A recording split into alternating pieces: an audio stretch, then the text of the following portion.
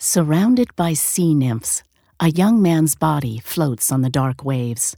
It's Leander, who, in Greek mythology, fell in love with Hero, a young priestess. Every night she lit a lamp in her tower across a narrow stretch of sea, and Leander would swim to her. But one evening, after stormy winds blew out the lamp, Leander lost his way and drowned. To the right, Hero, dressed in red, plunges to her death after seeing her lover die. The painting reveals Rubens' intense study of classical literature, begun during his education at Latin school in Antwerp, and deepened during his time in Italy.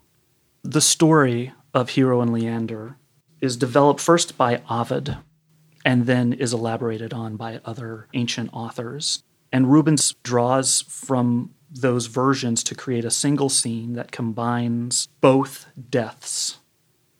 Whoever the painting was made for very likely would have displayed it among other mythological scenes where they could discuss with friends the story being shown and how clever Rubens has been in bringing the two deaths together in this one tragic moment.